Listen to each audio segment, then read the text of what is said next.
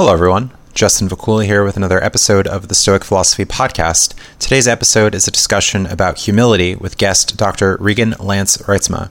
Visit my website at justinvakula.com, where you can find links to my social portals, including Facebook, Twitter, and Instagram, and see past content on SoundCloud, YouTube, iTunes, and Stitcher. Support me on my new patreon.com page, on which I offer several rewards. Please share, comment, like, and subscribe. I explore the tradition of Stoicism with goals to inform, empower, and help others benefit from the practical wisdom of ancient Greek, Roman, and modern thinkers, including Epictetus, Marcus Aurelius, and Seneca. Today's guest, Dr. Reitsma, received a philosophy PhD in 2007 from The Ohio State University and obtained a bachelor's degree from the departments of Philosophy and Classics from Calvin College in Grand Rapids, Michigan. He serves as assistant professor of philosophy at King's College in Wilkes-Barre, Pennsylvania. He specializes in moral psychology, practical rationality and practical normativity, tolerance, and moral rights. He also includes philosophy of religion, ethical theory and applied ethics, social and political philosophy, ancient Greek philosophy, Hume and Kant, and sports in his areas of competency. Find his work at kings.edu and academia.edu. See links in the show notes. All right, on to today's conversation. Thank you for joining me for a discussion today. And thanks for having me, Justin. I'm glad you're still active after being a student at King's in the philosophical world and thinking about big ideas. So I appreciate you having me. Yeah, thanks a lot, and thanks for your time today in talking. So we'll talk about the topic of humility today. You've written some papers on this topic. How would you define humility? Actually, the way that I kind of want to think about my definition of humility is to see mine in contrast with a couple of other notions of humility. My kind of quick phrasing for what I think humility is, that it's a form of disinterested obedience or a kind of willingness to submit to a perceived normative authority. Those sound kind of abstractly philosophical and need to be elaborated. And so, again, it kind of, I think, is useful to think about a couple of other notions of humility, and then I like mine to kind of pop out in contrast, and then maybe you can see some of the advantages of my account in the process. And so, there's kind of two accounts that in my writings, for instance, and in my thinking, I've been mildly critical of. One is a kind of notion of humility as being a sense of lowliness or a sense of one's own weaknesses or failures. Right. And the representative for that view, André Comte de Sponville, a French philosopher, and I'll just call him Sponville from now on. Mm. And then there's a second account by a philosopher named Robert Roberts. He treats humility as a matter of living out a deep recognition of the basic moral equality and worth of each person. Living out a sense that you do matter, but you don't matter morally any more or any less than any other person. And so those are the two accounts I want to contrast mine with. And you might notice that the first account, Sponville's account, which he especially stresses that humility is a matter of recognizing your own moral weakness, your own lack of virtue, or it's a kind of even a kind of deeply informed contempt for your own moral character. And he will use language as strong as contempt for your own moral character. Right. His view is you might call a vertical view.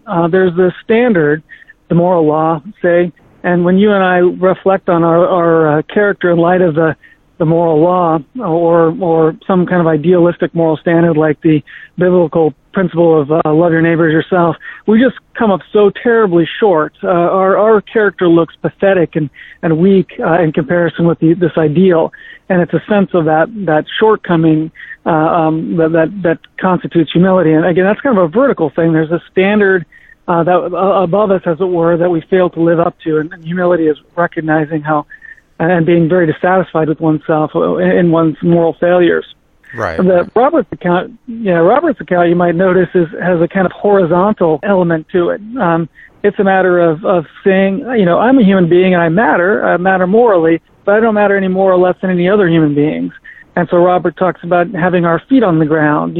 Man means a person of the red earth or something in that order, that we all are, we should have our feet on the ground. We should think we're important, but no more or less important than anybody else. We shouldn't be up in the clouds looking down condescendingly, say, on other people or treating people as though they didn't matter as much as us. And he thinks we have a tendency to mistreat people that way or to get kind of entangled and psychologically in this kind of sense of measuring how we're doing compared to everyone else, and then feeling, a negative moral emotions about other people, haughtiness or condescension towards people we think are lower than us, or feeling weak and pathetic and worthless in comparison to people we think are better than us. And so he wants to treat, again, humility as on a horizontal plane. You recognize your own moral worth, but you don't overstate or understate that worth in comparison to other people. So he has a horizontal picture, and I want to construe a third picture that's also as vertical in character, but it's not Sponville's view, and it's not grounded in the kind of sense of our lowliness or weakness or some sense of our failing. Part of the grounds that I think people can be successful and humble.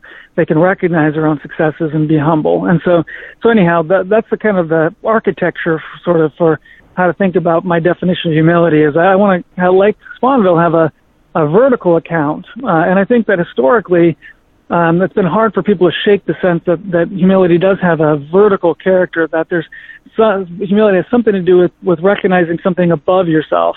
But again, I don't want Sponville's account, and I have, though I admire much of what Roberts has to say and find it very insightful, I want to, raise some criticisms for his view too. So that's some architecture anyhow, but that can be fleshed out. Right. So having some positive views of it, not of this corresponding sadness, as he talks about following a moral failing or something we recognize about ourselves, right? That's right. Yeah, so Sponville also talks about following Spinoza partly. Spinoza has the idea that humility is a kind of recognition of one's own weakness, but in particular, the recognition that there's so much in the world that you and I have zero power over, zero control over. Right. And so we're this kind of small creature in this vast universe, and there's very little we control, just our own character and decisions. He's got kind of a stoic theme in Spinoza. And so that sense of one's own powerlessness and impotence in the vastness of the world, that's what he identifies as humility. And Spinoza says there's a truthful sadness. We really are recognizing something true when we see our impotence, but it makes us sad, right? I mean, we desire greater control than we have. And then, Sponville picks up on that and moralizes that, in comparison also to the moral law, we come up so short and feel kind of truthful, honest sadness about our own character. Right. So, and with the Stoics, there's humility in that, and realizing that, yes, well, the world is much bigger than us. We don't have all the answers. And yes, there are a lot of things outside of our control. So what attitude can we have in response to that? Perhaps an attitude of acceptance, gratitude, and yes, humility, as we're talking about. We have a quote from Seneca here. Seneca writes, "There is no reason why you should put confidence in yourself too quickly and readily. Examine yourself, scrutinize yourself, observe yourself in divers ways, but mark before all else whether it is in philosophy or merely in life itself that you have made progress." Right. Though that doesn't sound exactly like Sponville, it does have a kind of a recognition of one's own lowliness or impotence in it, right? When you and I are think we really understand the world, we should step back and ask, do we really understand it? Are we really as smart, thoughtful, accomplished as we think we are? Right? There's a kind of, it's natural to call that humility, and it does kind of fit in the vertical conception of humility that treats humility as a sense of one's own lowliness in some sense. So maybe we can look back in life to perspectives that we've changed, new ideas that we've learned, different experiences that we've had, and maybe we can recognize that, well, maybe a few years from now, our perspectives will change, so we can be diligent, we can be observant, and have that attitude of, yes, I'm willing to take in new information, adjust my ideas, hang a question mark at the end of things, right? That's the intellectual side of it.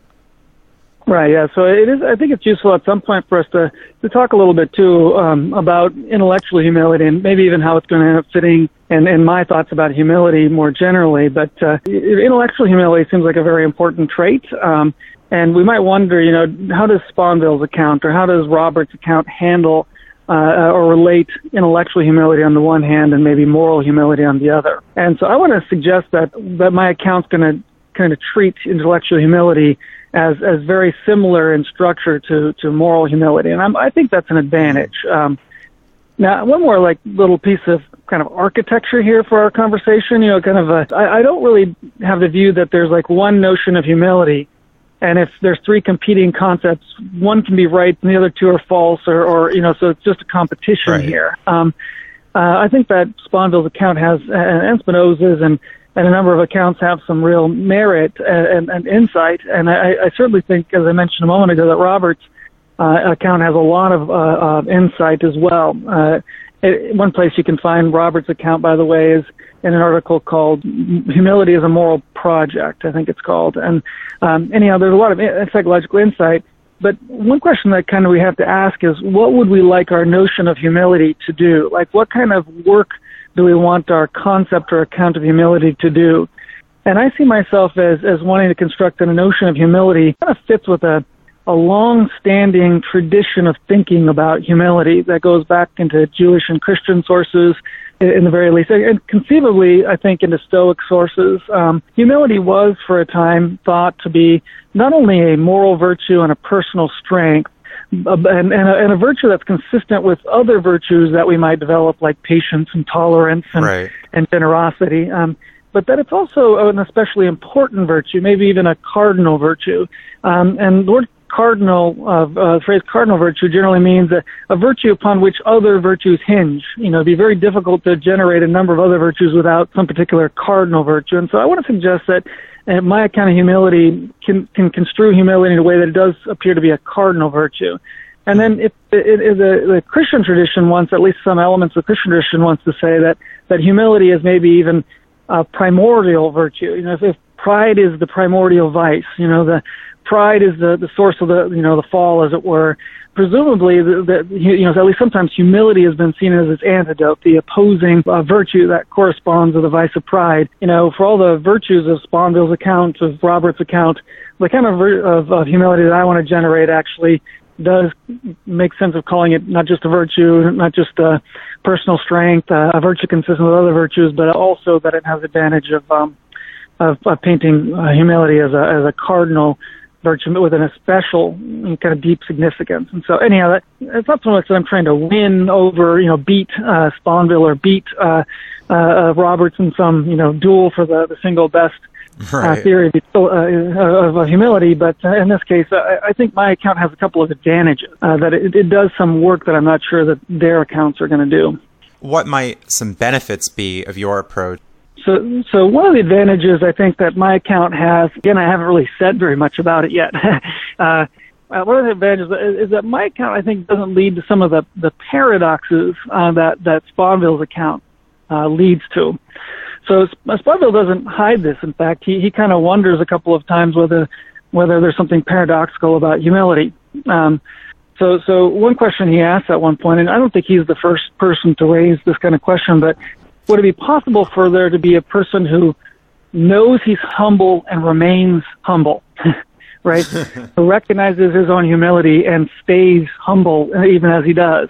Right. And so it feels like, if humility is a matter of recognizing your own faults, and now you recognize your own humility, and humility is a strength, how does that fit together, right? There seems like some kind of paradox there. Mm-hmm.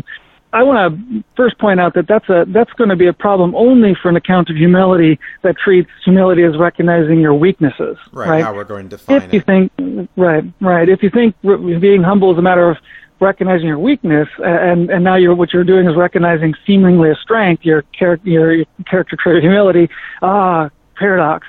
I'm going to suggest that problem goes away if we move to a notion of humility that doesn't treat humility as a profound, strong sense of how lowly your moral character is. So, part of the problem with Sponville is so censorious, so condemning of our characters and his own, that it really gets him into trouble.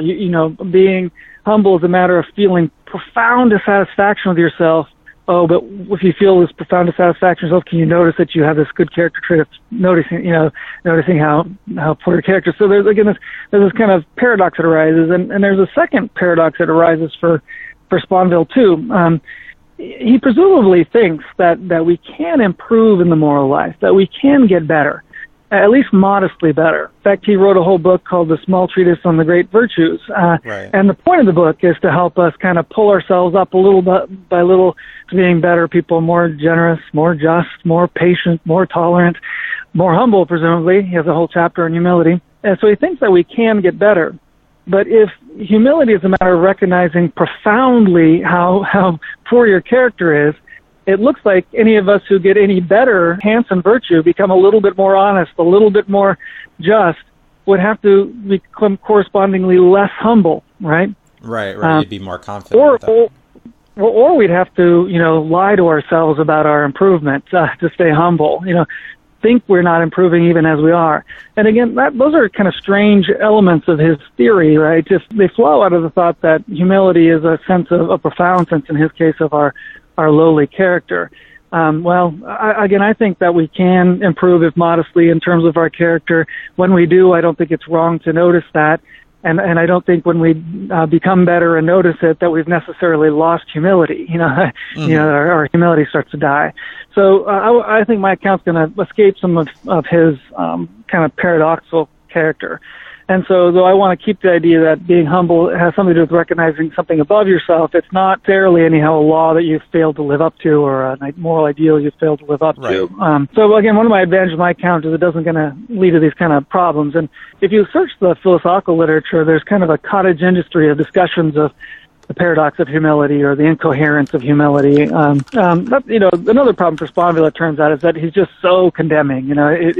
He makes us sound like dirt, and there's questions about whether he over-dramatizes our moral weaknesses. These things that might be above ourself, perhaps it's our community, perhaps it's our ideals, as you said, sort of moral right. law, certain standards that we might have, maybe affiliation to a certain group. And we can be humble in this and recognizing, well, there are different competing interests in the world. We're just part of that. It's not just us. Right, and you're coming pretty close to what I want to say about humility is that I want to claim that, at least again, a really important form of humility is a matter of noticing that there are these standards or demands or normative authorities or ideals that we really ought to live up to. It's kind of our task to live up to them. You can see the vertical character in that, right? There's this kind of sense that, well, again, whether it happens to be a particular moral ideal or it's, society's expectations, or it's a notion of justice, or the rights of other people, or a set of intellectual demands, like the demands that are placed on scientists in the work that they do. In my view, humility is crucially, centrally, a matter of recognizing the authoritative status of that ideal or norm or demand, and then submitting to it, being willing to live up to those demands. And right. So, for instance, to give an example, you could imagine some very well-regarded scientist who has an excellent public reputation and a long history of having published work in good places. And it turns out that one of his grad students, she recognizes a mistake in some of his published work. And let's say that the way he reacts to that is he says, "She's right. I blew it. I made a mistake here," right? And in that case, one of the, excellent things about that particular scientist's behavior here is at some possible cost to his public reputation, he's willing to sort of say, hey, the expectations of scientific discipline, there are expectations on me too. And if I've been found to make a mistake, just like any other scientist, I should own up to that, fess up to it, correct it, acknowledge it. And so again, that's kind of natural in my mind to call that an act of, of humility. And it also has a vertical character, a kind of sense that, I owe it for these standards, live up to them, not to hide my mistake, to save my reputation, not to right. Arrogantly assume that they don't apply to me in the same way they apply to graduate students, what have you. So, that starts to get at my notion of humility as being disinterested obedience, in this case, obedience to the scientific strictures, and disinterested in the sense that scientist isn't treating his own reputation or welfare standing as giving over much prejudice to it. Right. He sometimes has to take a hit. Not that you always have to take a hit to be humble, but sometimes it's about, living up to the standards, even if that's going to cost us a bit. And so it shows a kind of act of will, a willingness to submit Right, a sort of sacrifice and being willing to actually make that rather than just brushing something off or, oh, this doesn't apply to me or, oh, it's not such a big deal, maybe trying to minimize it in a way, right? And so in my view, like contrary to Sponville's view, for instance, in my view, you can think it's my job to live up to this standard, and I have, right? Let's say that there are, expectations that you not perjure yourself in court, that you be honest on that, and you do. And in my view, that's consistent with describing your behavior as humble. If you sort of disinterestedly, like not taking your own interest too strongly into account, treat those standards of honesty as binding upon you, and you do tell the truth, you've been humble in the Reitsma sense, right? Right. Not the Sponville sense doesn't apply here. You haven't failed to live up to the relevant standard, right? So, you can go back to the Seneca quotation you gave a moment ago too, and you can see the same kind of mixture of Sponville and Reitsma attitudes, I think, in Seneca's quote. He has a kind of sense that, hey, it's my job to live up to the demands of understanding the world around me and all the requirements of evidence gathering and careful weighing and imagining different possibilities, some of which seem more true and some of which seem less true to me, and then saying, well, how am I doing? Right. So there's the kind of Reitsma sense of humility, and it's my job to actually be honest here, and honest with myself and honest with people around me, honest about my intellectual capacities and so on, and it's my job to live up to these standards. And then he also says, oh, and by the way, we all oftentimes fall pretty darn short and shouldn't be too terribly impressed with ourselves. And that's the little voice of Sponville popping out there, right? There's themes throughout the Stoic texts of focusing on one's character, as this is one of the most important things, if not the important things, that we're not going to sell out and compromise our values for maybe gains of wealth, of political power, of pleasing others, that it's going to be more important, that if we compromise our character, then that's going to be really the end of us. Is one way to translate the insight you just articulated, and kind of my terminology, is to say that there's a profound humility in the commitment of moral integrity in the Stoic outlook, right? I shouldn't worry too much about this, that, or the other thing. I should do what's right because it's right? And that's an expression of Reitsma's style humility, where I mean by that, not that I am that humble, but that's the kind of count I'm giving. So. And maybe people will think, oh, well, if it's out of sight, it's out of mind, and that maybe, they won't have much consideration for their actions if they don't see it. Maybe they'll partake in some sort of system. Oh, well, everybody else is doing it, so I might as well do it too. It's no big deal. Or they'll ignore certain things in their communities. Oh, it's not in my backyard. But then when it comes to them, then maybe they'll complain then. Right. Yeah, the Stoics, and I guess you could say, I mean, I haven't thought about it putting it this way, is that they hold a philosophy anyhow that you should be your own most significant critic, right? Or your own most significant evaluator. So you shouldn't, this follows Socrates kind of line. So you shouldn't be thinking most about what your enemies or your friends or your fellow citizens think. You should do what's really you think right. And there's that kind of commitment to integrity there. And it's one that's not grounded in a kind of overmuch concern about reputation, for instance. And so even as everybody thinks Socrates is doing silly things, he thinks it's the right thing, he does it.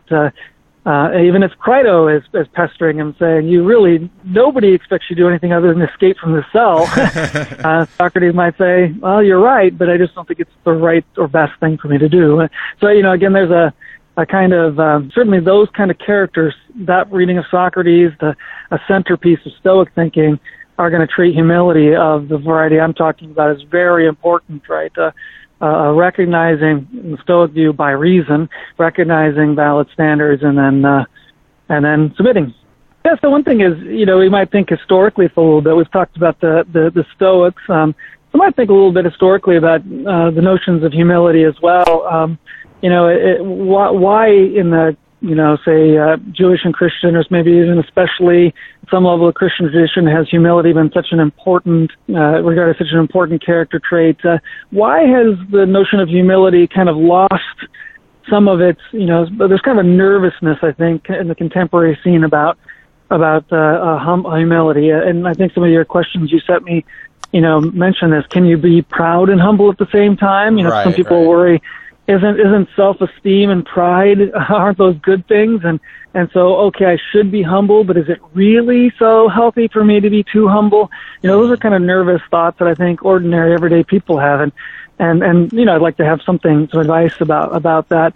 And already there's some considerable, maybe we might say philosophical or moral nervousness about humility that pops up when you get to Hume and Kant. And it's kind of an interesting question to think about why that might be. Why might have been the case that humility had to be a little bit overstating, historically seen as such a central, important, fundamental, maybe cardinal or even primordial virtue in the Christian tradition. Why did a nervousness about that idea arise? And one kind of account you might give is that Kant, though his actual views about humility are fairly complex, is one of those people who gets a bit nervous about humility. And so, he's writing at a time where there's this enhanced sense of not only the importance of the individual, the moral importance of the individual, although that has deep roots in Stoicism, but also in Christianity, but also the deep importance of autonomy, of self-governance. And so, Kant will stress this, is that you need to make certain that you don't bow to any external heteronymous authority, right? You may well choose to follow, say, the dictates of God, but it had better be the case that you legislate the maxim, obey the dictates of God for yourself. Otherwise, you'll be guilty of heteronomy, being governed by another, an external other, rather than by self, autonomy. You might choose to live up to the standards of your, say, community or family or listen to the demand of a general or something like that, but you need to legislate for yourself the maxim behind that command. Right. And so he's very concerned about governance. And you can see how that might start to raise concerns about humility, especially if humility is some kind of willing submission or disinterested obedience. That will raise the question for Kant, obedience to what? Right. we don't want a blind obedience or obedience to an unjust thing and participating in unjust actions because others simply say so, right? Right. And Kant himself does treat something as authoritative, for instance, reason, right?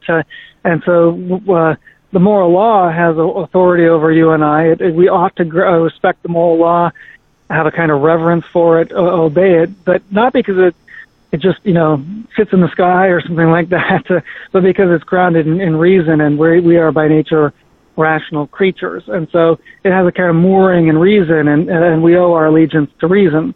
And so even in Kant, there is a kind of, willingness to submit to something that has authority, reason, although he wants to tie that to our essential nature and the moral law as well. And so, but, it's kind of a nervousness arises in Kant that then in Kantians continued, and even when Kant talks about, with using the Latin term, moral humility, he doesn't treat that as a virtue. A recognition, he treats it as a recognition of the shortcomings of your character compared in comparison with the moral law. And Sponville picks up on this, by the way. I mean, he kind of quotes Kant approvingly about this. And so Kant wants to say that sense of one's own lowliness is a crucial step on the way to feeling the adequate respect for the moral law and then standing up like a real human being, stiff of spine, not groveling, and living accordingly. Mm-hmm. He has kind of Stoic elements to his thinking here as well. It's very deeply St. Paul-style thoughts. Anyhow, he ends up, but when he talks about moral humility, he treats it as a kind of stepping stone to moral goodness, moral righteousness, rather than a virtuous trait itself, because it has this kind of I don't live up, I don't measure up character to it, a kind of Sponville-like view. And Kant played a role, but there are other factors that play roles too that started to raise questions about is humility a trait that's too groveling, too being filled with a sense of your own lowliness or weakness? How much do we like that? Maybe we were kind of troubled by it. So though it might have some advantages, is it really an important or a crucial character trait or moral virtue? Is it even purely good character trait, or is it a kind of a mixed character trait that's not really a full virtue? It took some hits, humility. And again, you can even look at the contemporary literature. In about the last 15 years, there's been a lot of writing about humility kind of finally popping up again after a dead period. And it raises these kinds of worries. So. Right, so maybe some moderation and, oh, well, I'm not clueless, there's no guide, but there is some standard out there, maybe somewhere in between that. Right. And then to the degree that, some modern philosophical thinking wants to say that, hey, everything's up in the air, there are no standards that you have to follow just because. You should construct your own standards, you should follow your own desires, you should make, Hume's line is that, reason is and only ought to be the slave of the passions. They're the ultimate ruling authority over how you ought to live. Or, some versions, if not Kant himself, of Kantianism that suggests that you ought to construct all your own values. You really determine what's binding and valid for you. These kind of things are going to be ideas that can start to seem inimical to my notion of humility, right? That if humility is a matter of recognizing the authority of certain standards or treating as authoritative standards that you regard as binding upon you and then submitting accordingly, behaving as though they are authoritative. If there are no authorities, everything's up to you. If you're constructing all your own norms and ultimate authorities, well then there is no humility or no sensible good humility in the sense that I'm suggesting. So that could be a dangerous path as well. If there's this idea, well, what if the standards that you pick out are, well, I'm going to harm people for the fun of it. There's nothing to stop me from doing that. Kind of the extreme or big gun objection here, right? Or the whole system is corrupt, so I'm just going to take it all down and everybody's going to suffer along with me. People might take that kind of response as well. Yeah, so we could talk a little bit about some of those kind of practical implications here. I was trying to think a little bit about where do we see the style, in what places do we see in our contemporary scene, online, for instance, or even in the media, or in everyday conversations. Where do we see a lack of the kind of humility that I'm trying to gesture at? And one thing you can think about how frustrated scientists these days, understandably, I think, get when they're in conversations, whether it's about climate change or it's about other empirical questions, that they've studied very carefully, that they've made certain that they've read up on and analyzed, only to have somebody wander along and say, yeah, but I have my own view about this. An unwillingness to treat people who are experts as experts and then say, my views are as valid as yours. Right. I see all kinds of...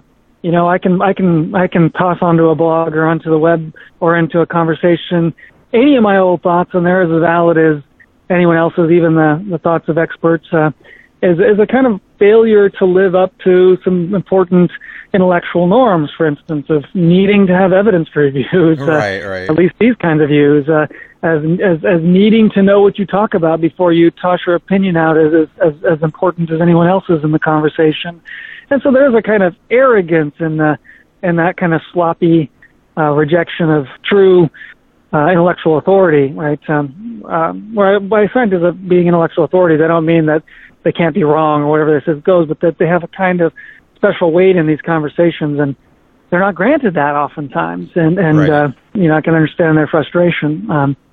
James already raises this in The Will to Believe, where he talks about besotted little sentimentalists casually dismissing the hard work of scientists to believe whatever it is they feel like they want to believe, because it comforts them. So anyhow, we can see some of our current contemporary frustrations in the light of a lack of humility, a lack of willingness to submit to legitimate intellectual expectations. Right. Where we have with the internet troves and troves of information, access to experts on topics who have more informed opinions, right? We also get, as you said, people just putting anything forth and, flat earth ideas are coming up and, don't vaccinate your kids because that's going to give them autism, right? Some of these more popular views that are coming nowadays. And if those people have not, put themselves through the same rigors in the formation of their judgments and opinions, there might be other objections to make to that, but I also see in that a lack of the relevant kind of humility, a lack of a willingness to obey the relevant standards, as it were. So, right. So a recognition that, well, there are systems, there are experts out there who investigate these ideas. And like you said, yes, maybe they could be wrong. Maybe some of the information might be off, but how are we going to investigate these ideas? Should we defer to these experts, and what standards do they have, right? So maybe a recognition of your idea of humility there, recognizing that, yes, there is a system of standards. Yes, there are people who have more education than I do who are more qualified to speak on these topics. Yeah, and we can see another kind of broad cultural reason for kind of nervousness about humility too. If this is the right analysis of our contemporary time, it might be also a correct analysis of other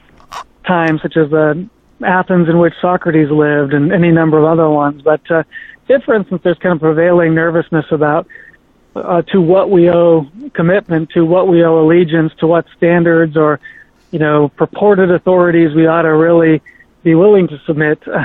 Well, if you can't figure out what it is you have your allegiance to, you're going to have a hard time behaving humbly in light of the, so if there's 7 different things and you're not sure which of them to commit to, 7 different ideals, say, and you know which one to commit to, it's very hard to exemplify humility. You disinterestedly obey, disinterestedly submit to ideals that you haven't really, when you don't have any that you've kind of with some stability committed yourself to. And again, it's kind of a going analysis of our times, that there's a kind of crisis of authority, a kind of crisis of, what should we really commit ourselves to how should we live our lives?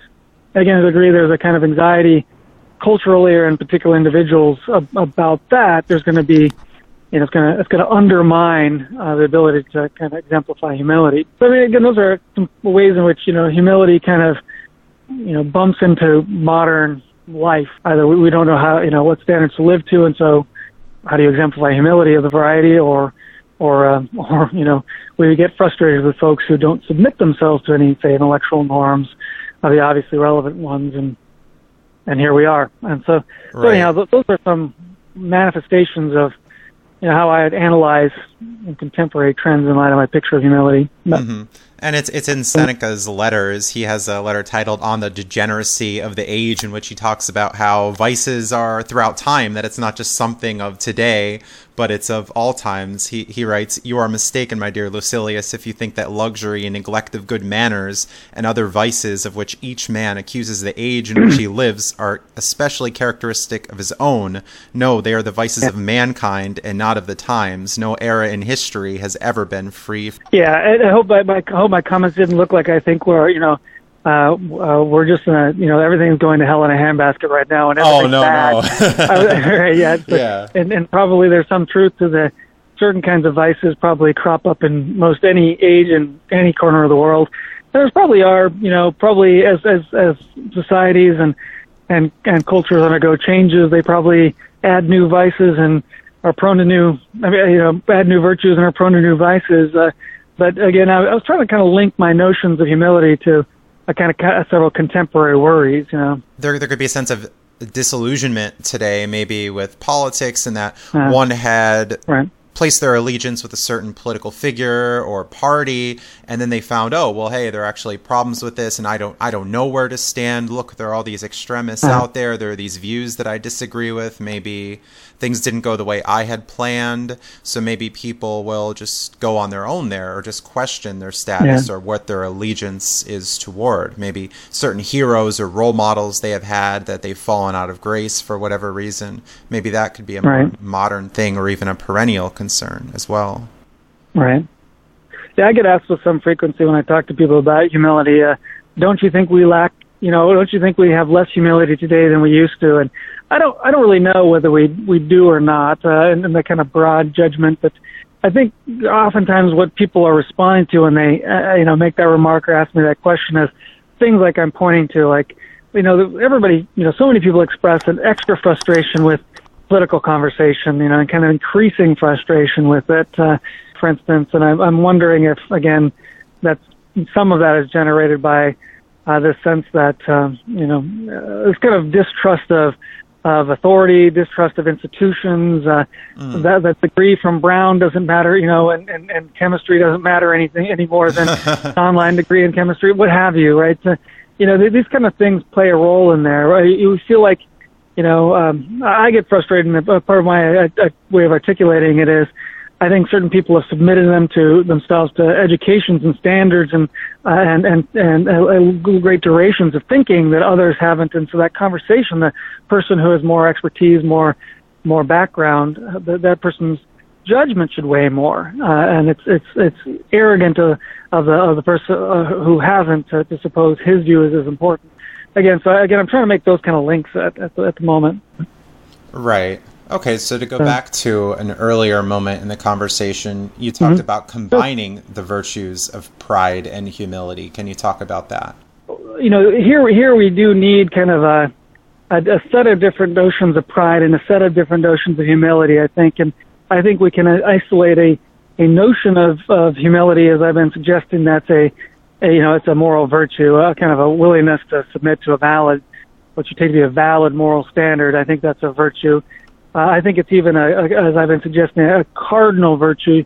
How can you be just, temperate, respect the rights of others, be sensibly generous, fair-minded, unless you're willing to submit to various moral standards of justice and rights and so on? And so you can see how the form of humility I'm talking about is a cardinal virtue. You'll struggle to have other virtues, patience, say, unless you're willing to submit to certain moral standards. And I want to suggest the notion of humility I have here does actually is the antidote for a form of pride that is morally pernicious. Now, I don't know that there's anybody who lives out full-bodied all the way through his or her life this form of pride. So it's not that I have a person in mind who exemplifies this notion of pride. But let's say you had a person who says, I'm God in the following sense. I get to decide everything, right? I get to decide what matters and what doesn't. I get to decide what intellectual norms are valid for me, what aren't. I get to decide what moral standards are valid or not.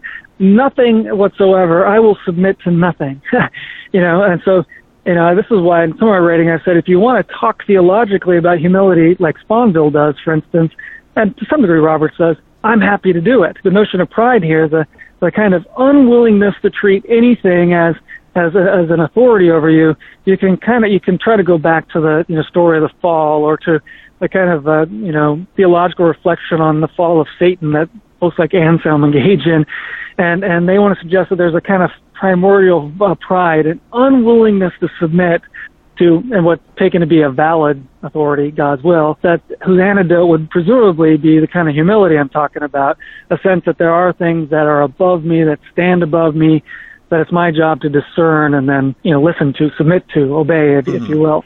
Anyhow, I would be troubled by a person who says, it doesn't matter what intellectual norms other people think are valid.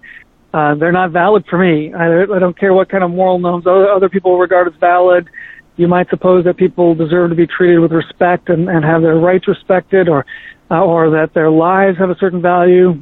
No, right. I'll legislate everything and anything, and it's entirely up to me. I don't walk around talking about Satanism very much, but that that's sometimes been the picture of prideful unwillingness to submit to anything. And anyhow, you can see how my form of humility would be the antidote, the kind of flip side, the corresponding virtue to that vice. Right. And so, there's a form of pride, and I think you can see that an element, episodes of that kind of pride. I see it in myself sometimes, right? I just don't want to submit to the standard. I want to do what's in my interest, what's going to enhance my reputation, what's going to do well for me, but maybe not the other person. I can see little movements of will in myself, that kind of pride, and I'm troubled by it in me when I see it, and I suspect it's other people find in themselves. So there is a kind of notion of pride that I won't defend. Whereas there are also, of course, notions of pride, like Roberts, to go back to him, that I would, do I have a strong sense that I matter morally and that I matter as much as Justin Bacula, and on the flip side, Justin Bacula's life matters morally as much as mine? Absolutely. And so, for instance, the kind of respect grounded in your own and my own moral value, I have no trouble with, right? If that's, I'm going to call that pride, no problem. If you want to call pride a basketball player's sense that, he really does a skillful basketball sense that he has, grace and athleticism, if it's well grounded, esteem in his real skill, I have no trouble with that. So there are forms of pride I have no problem with, and you can certainly have that kind of pride and be humble in my sense. So again, there are plenty of notions of pride that fit with my notion of humility. You can submit yourself to the standards of athletic ideals, practicing hard and working on your skills and noticing weaknesses in your games and getting into the gym to work on those, and then notice that you have. And if you feel a pride in that, there's no inconsistency between that pride and the claim that you've humbly submitted yourself to whatever other standards. So. Right. And with performance or skill, there's going to be some sort of outside standard, because the athlete, the performer, could always say, oh, well, it's just my bad luck, or they'll blame some external factor as well. The reason I didn't play well today is because it was maybe too windy, or because, they didn't give me a chance to be in the game, or, it was something that happened in the morning. But there are a lot of factors that go with that. And if they're just going to blame everyone else and not take accountability, there's humility of, actually there are these external standards. There are people more skillful than me. Here are things I can do to improve, right? Yeah, I mean, that's one of the kind of nice things about one of the Seneca quotations. There's in Seneca, an unwillingness to bullshit himself, unwillingness to rationalize, right? Unwillingness to blame everything else but self, right? Oh, well, there was just too much wind today, so I couldn't play ball the way I normally do, or, my teammates just didn't give me the ball enough, or whatever. Those things occasionally can be true, but those have the air of rationalizations, right? And there's kind of unwillingness to see yourself coldly, according to more sensible, more fair-minded standards. I mean, and so Seneca says, well, look at yourself. You claim to have spent so much time pursuing wisdom, but haven't you just tossed a few hours at it? There's kind of, have you really done all lived up to the real standards at play here?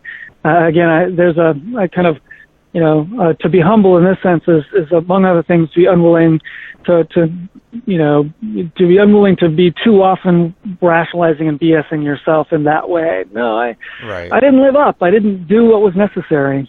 And again, there's kind of a humility in Seneca's or in that thought.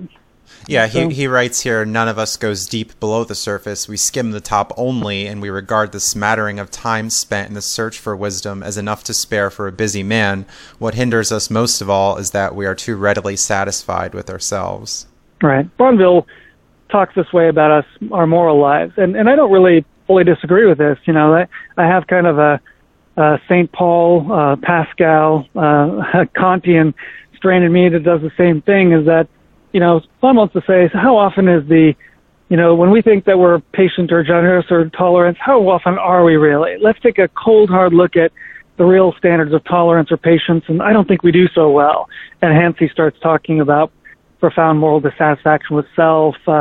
Again, he tends to turn that into talk about informed contempt for self. I'm uncomfortable with the word contempt there, but he feels, we really stare at, he's an atheist, Bonville is, in his metaphysics, but he's got a very New Testament style moral outlook. And he says that if loving your neighbor as yourself is really the true moral standard, so we ought to be, unswervingly just and even more merciful and charitable than just. When we really look at ourselves, we're not going to do all that well. And I don't actually disagree with that judgment. I mean, I think we probably do fall far short of ideal standards of justice and charity, even very thoughtful and sensible standards of, we don't have to exaggerate the idealism. And we still, I think, will fall quite short. I just don't treat that as there's a kind of humility that misses, the kind that I'm trying to point to.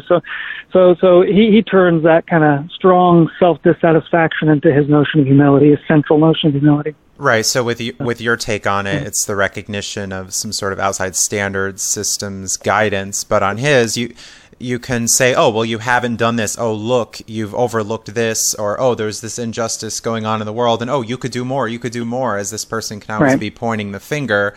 Although at some point there might be a cap for those demands and what can you reasonably expect from someone. But I suppose your take avoids those sort of objections in that, oh, well, maybe we don't have these moral failings all the time, or it's not such a tremendous cloud over. The thought I have about this is it gets us a little away from the thought of humility, which is maybe okay. Like, I see in some moralists like Pascal, it happens a little bit in Spinoza, moral registers.